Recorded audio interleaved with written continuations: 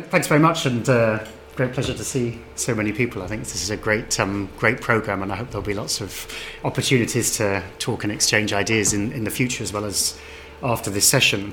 It's just a word about me. So I'm really a reporter.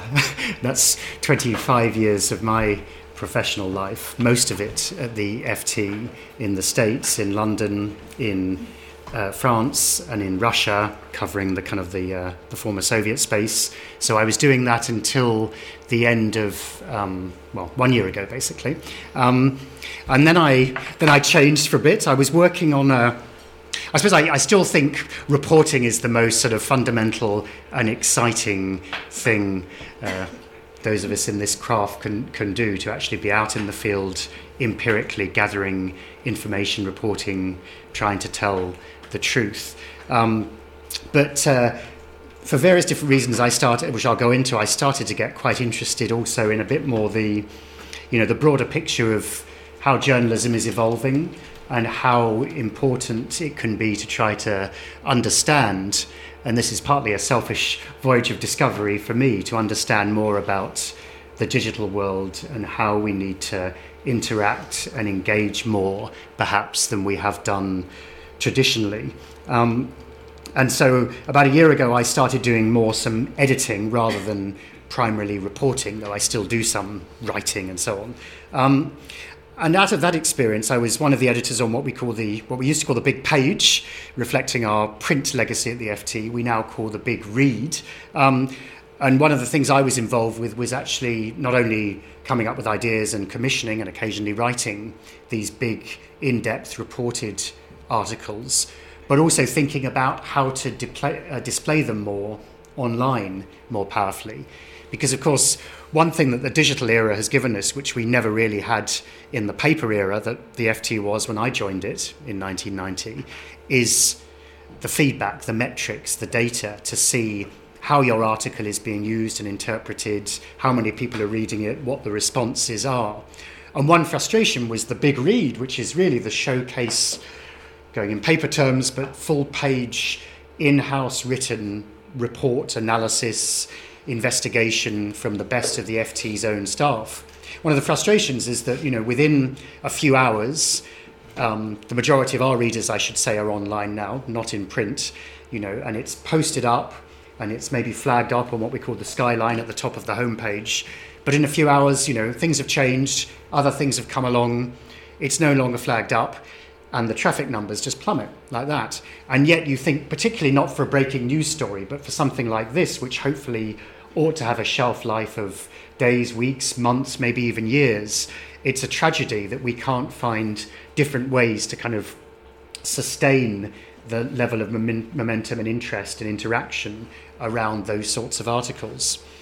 And anyway, so in the autumn of last year, I was asked to create and build a new team that we call, and we can talk about the terminology, but we called initially Smart Aggregation.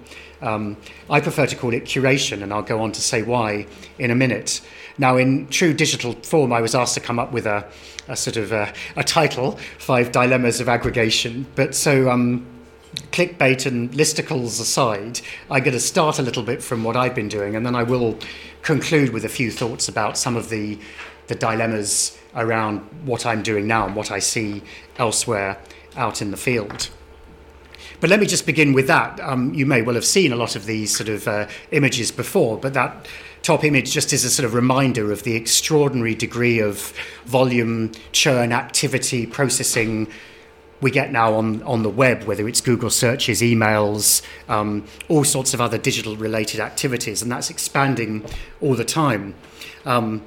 As the cliche goes, the kind of sipping on the internet fire hose has become more and more challenging for readers. How do they possibly find, read, focus when so much information, both fresh and recycled, is being circulated online all the time?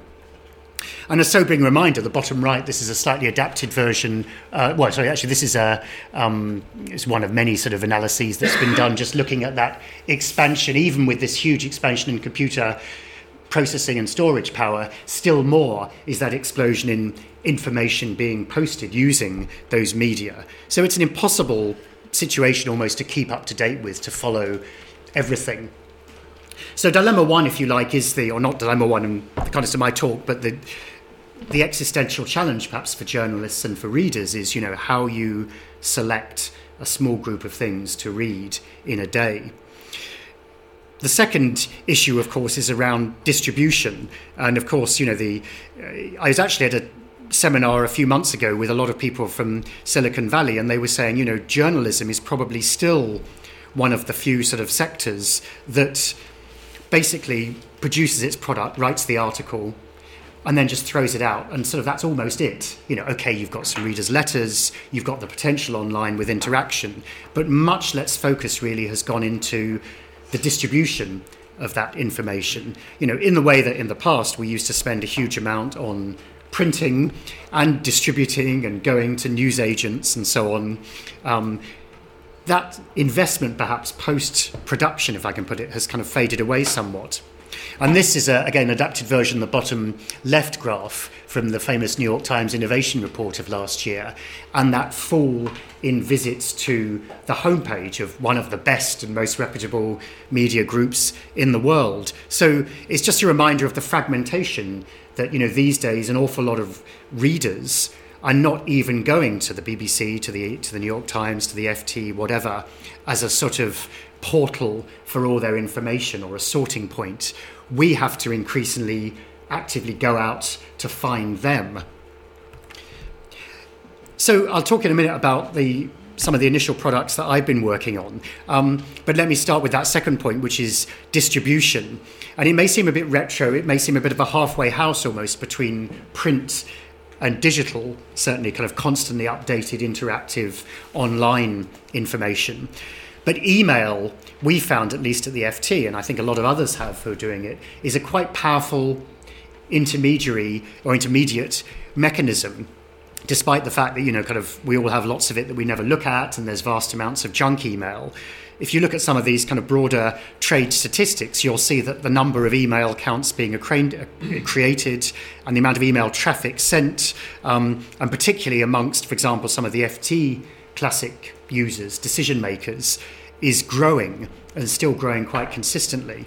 Partly perhaps because, business people, decision makers, more senior policy makers and other influencers, they use their email inbox still as quite an important part of structuring their day. And of course, it's there for you to come back to easily. It's not swept away in the stream of Twitter or Facebook or lots of other of the social media forms.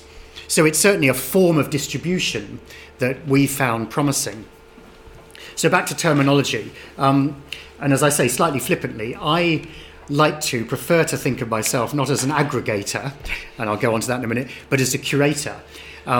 So David said, let's not have a corporate PowerPoint, please. So let's start with some art. One of my favourite artists, El Greco.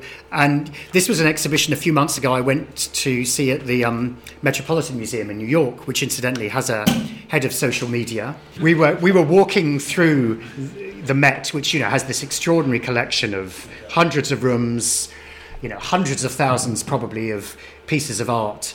And, you walk through, that's a Picasso and that's a Van Gogh and that's a Monet. And, you get into this kind of hypnotic state and you almost don't notice anything. So what the Met, and of course all museums do this, is curate. You take a selection, you find a narrative or a theme, and you put it all together. And so instead of, whatever they've got, 15, 20 fabulous El Grecos scattered around many rooms, they put them all in one place. They borrowed the best El Grecos from various other places, the Hispanic Society of America, for example, in this case, and they create a focus, an event. And the result is, of course, a lot more people who like El Greco, like me, will come and will see, and will also be able to compare between it. Now, that's the sort of thing that I'm trying to do with what we do at the FT. Now, emails and curated emails, as it were, I handpicked, selected with a human editorial, journalistic judgment and input, both into the selection and the way it's presented, is not new. This is a kind of rather slightly antiquated example, but this was 2007. In fact, since 2005, I believe, Alphaville, which is the FT's markets blog, has put out a curated email. So we've been in the business, if you like, for a long time. As you can see, maybe the visual layout has somewhat improved over the years. So let's bring us up to date. This is First FT. This is the first primarily email product that I launched. It's basically now 3 months old. And the whole idea was get something in your inbox first thing in the morning. So, as you're waking up or having coffee or traveling into work, before you get inundated with everything else, you can have a quick, brief read of interesting information around the world, things to read, things that matter. Here's the focus, if you like, of it. It's actually, though you probably know, we have a paywall at the FT, so to read individual articles beyond now 3 per month, you have to pay. But actually the email itself, all you have to do is go on our site, answer a few questions in a registration process, and you can receive the email. And then it gives you, as I say here, 15 or so selections a day. It includes up to half non-FT as well as FT articles, because our view is we want to be a sort of trusted port of call that people can come to if they share the FT's view of what the big issues are, and articles and analysis that's worth reporting wherever it comes from, assuming it comes from a credible source.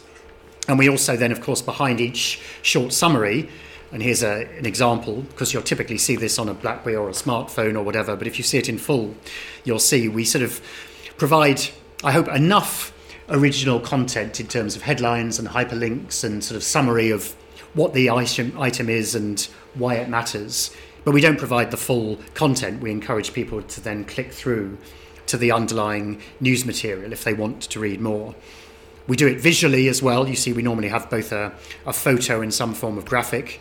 And beyond our scrolling back, so we start with a kind of big news item, a selection of other top news stories around the world, a sort of forward-looking 2 or 3 big events coming up later in the day, and then this food for thought section, so more long reads, laid back, quirky, offbeat things. Might not be a burning news story, but interesting stuff that's coming out there. And then we finish, this being the FT, with a bit of markets data as well. Now, I talked about email, but in fact, to me, again, email is simply one distribution platform amongst many. We take the content, we cross-publish it on the FT website after we've sent out our email. We promote it on social media. I just launched this 10 days ago, so we're now doing a kind of 60-second summary video on our video page, so you can actually see 3 of our picks each day in a very short time, normally with some visuals, again, some graphs or photos or images of the big stories of the day. So we're trying to get what we think is value judgment to readers in whatever form they find practicable and usable. So that was First FT, so this daily free summary. But I'm looking at a whole series of different products, and this is the first of these. This actually launched just this week, so free lunch, and it's not, of course, which fills the maxim. If you know, there's no such thing as a free lunch, is the phrase often used by economists. So this is a full text, much more in-depth original content email, which basically takes one big economic policy issue of the day, and Martin Sandbu, my colleague, who's a leader writer and economist himself, writes it. So as you can see, this was yesterday's, I think, and it was all primarily about the Greek restructuring. So he'll write a summary, his own analysis, quite personalised in its content, and then also with clicks, as you can see, lifts the veil at the bottom there, to underlying stories, some FT and some third-party content. So that's enough about me and the FT. Let me just talk for a few minutes before I open it up about aggregation, curation, as I've called it, more generally. I don't say these are really the 5 necessarily or the principal dilemmas, but to me, here are some of the issues at least to think about in this business, as it were. So the first one is really that question of if you're essentially providing teasers or highlights of everything that's out there that matters, including a lot that's not from your own media organisation, or indeed if you're, for example, I won't name names, but if you are not a media organisation yourself, but you choose to take other people's content to flag it up, and of course there's a huge amount of this sort of recycling that takes place on the web. Do you risk basically undermining those who are doing the original reporting and journalism on which your tasters are based? If I basically provide the full text content or enough of it in my email, for example, from a rival media organisation, that you as a reader have no interest in going then to that other group's website, for example, and in the process I risk undermining their reputation, their chance to build on their readership, to build new readers, perhaps to sell advertising or find other ways to try and make their own journalism sustainable. Is that unfair? The second thing I call native journalism, if I like. So if you like, across the whole field of journalism, but even if I narrow it down to my own organisation, for example, the FT, do I, by providing aggregation, so not original reporting, but essentially, again, summaries, highlights, picks, derivative versions of somebody else's work, am I diverting resources from the core fundamental role of journalism, original reporting and analysis?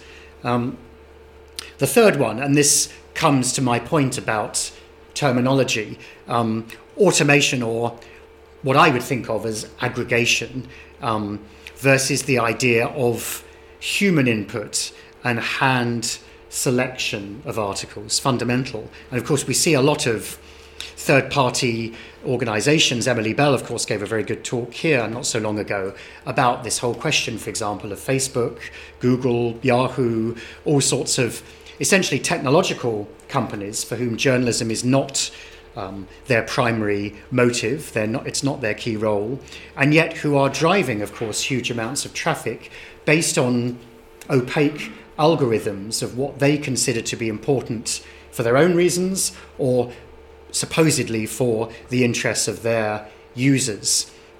So even if you have the most sophisticated, honest, objective form of third-party generator of selections, is that desirable?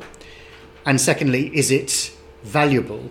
And I'd like to think and hope that actually journalists doing this and journalists providing a human judgment is still very important because of the priorities, because of the sense of trying to understand and write in a way that will be attractive to readers, because of the need to verify. And generally also, to bring me to my fourth point, to think about how we should be interpreting all of the metrics and the data that comes out of the web, and how far we should be using, again, more qualitative assessments of what matters. In other words, impact. If I go, for example, when I'm compiling and my team is writing our emails in the morning, and I look at the picks, and of course I can see all the data on this now, I can see which clicks, which articles people have read. There's a very strong correlation, surprise, surprise, with if I go to our website and I look at the articles that are most picked. And that suggests, the wisdom of crowds. There's a certain momentum. If I want to attract new readers, I can follow basically what the machine is telling me about what's most popular. But two things, of course. One, readers will only click on the information that's out there to drive traffic. So there's still a very important series of processes of filtering of judgment from the initial reporter through the editors and so on to the selection and presentation of articles, which we need to unpack. And the second thing, of course, is even if actually there's an article or two that I see is getting almost no traction, very few people are reading it, but I personally think is very important. It says something original, thought-provoking, is maybe a less popular subject, but is one that deserves wider attention, then I fundamentally believe there's a journalistic role in trying to flag that up. And all of the models, including some of the newer media groups that are focusing on this set of information based basically on data, automated data on how people read and what people read, risks being, to me, quite dangerously reductive. And I think what we need to re-inject or find new forms to present is the old style serendipity, the peripheral vision that you get actually in a physical newspaper. If you turn a front page of a newspaper that perhaps had 3 or 5 or 6 articles, or maybe in the FT's case, for example, another dozen short little taster items, and you turn it into a smartphone with a responsive design which has a single image and a little bit of text, one story at a time, even that prioritization has a huge force towards focusing, and focusing in a way that I think can be dangerous. Because certainly when I read, and I do still read newsprint as well as online, it's actually very often to me the things that I'm not thinking about, that I haven't read before, that I don't instantly think are relevant, that if I tick a search box, I wouldn't type in, certain keywords, companies, themes, issues, countries, whatever. It's those things that actually provide the value of what we do and what media organisations overall do. And so that's something we have to fight to preserve. And a final thing, which I think might be it's kind of less existential, but it's very practical, is again how far in this sort of curation or aggregation one should attribute. And if I go back to, either my colleague Martin's new free lunch, or if you look at the first FT examples, you'll see that we always, as I say, we've got a mix of FT and non-FT, but we'll always attribute. You can see Wired, New York Times, as well as FT, for example, on that page. And actually a lot of FT on that one, in fact. ProPublica and Frontline, for example, London Review of Books, Science Magazine, The Economist on this one. So I think attribution is fundamentally important, as well as actually providing the links to those underlying third-party sites. And I think if we get the balance right, then everyone can gain. What's perhaps a bit more of a challenge is, suppose you didn't actually identify an article from a third-party media by looking at that media yourself, but if you came to it through somebody else's curated or aggregated site, should you at that point attribute the intermediary as well, or as the underlying article? So anyway, those are my suggested 5 dilemmas, if you like. I think my answer to all of them as a compromise is moderation in all things, but I throw it out to you to discuss those and other issues, and I'll throw it open. Thank you very much.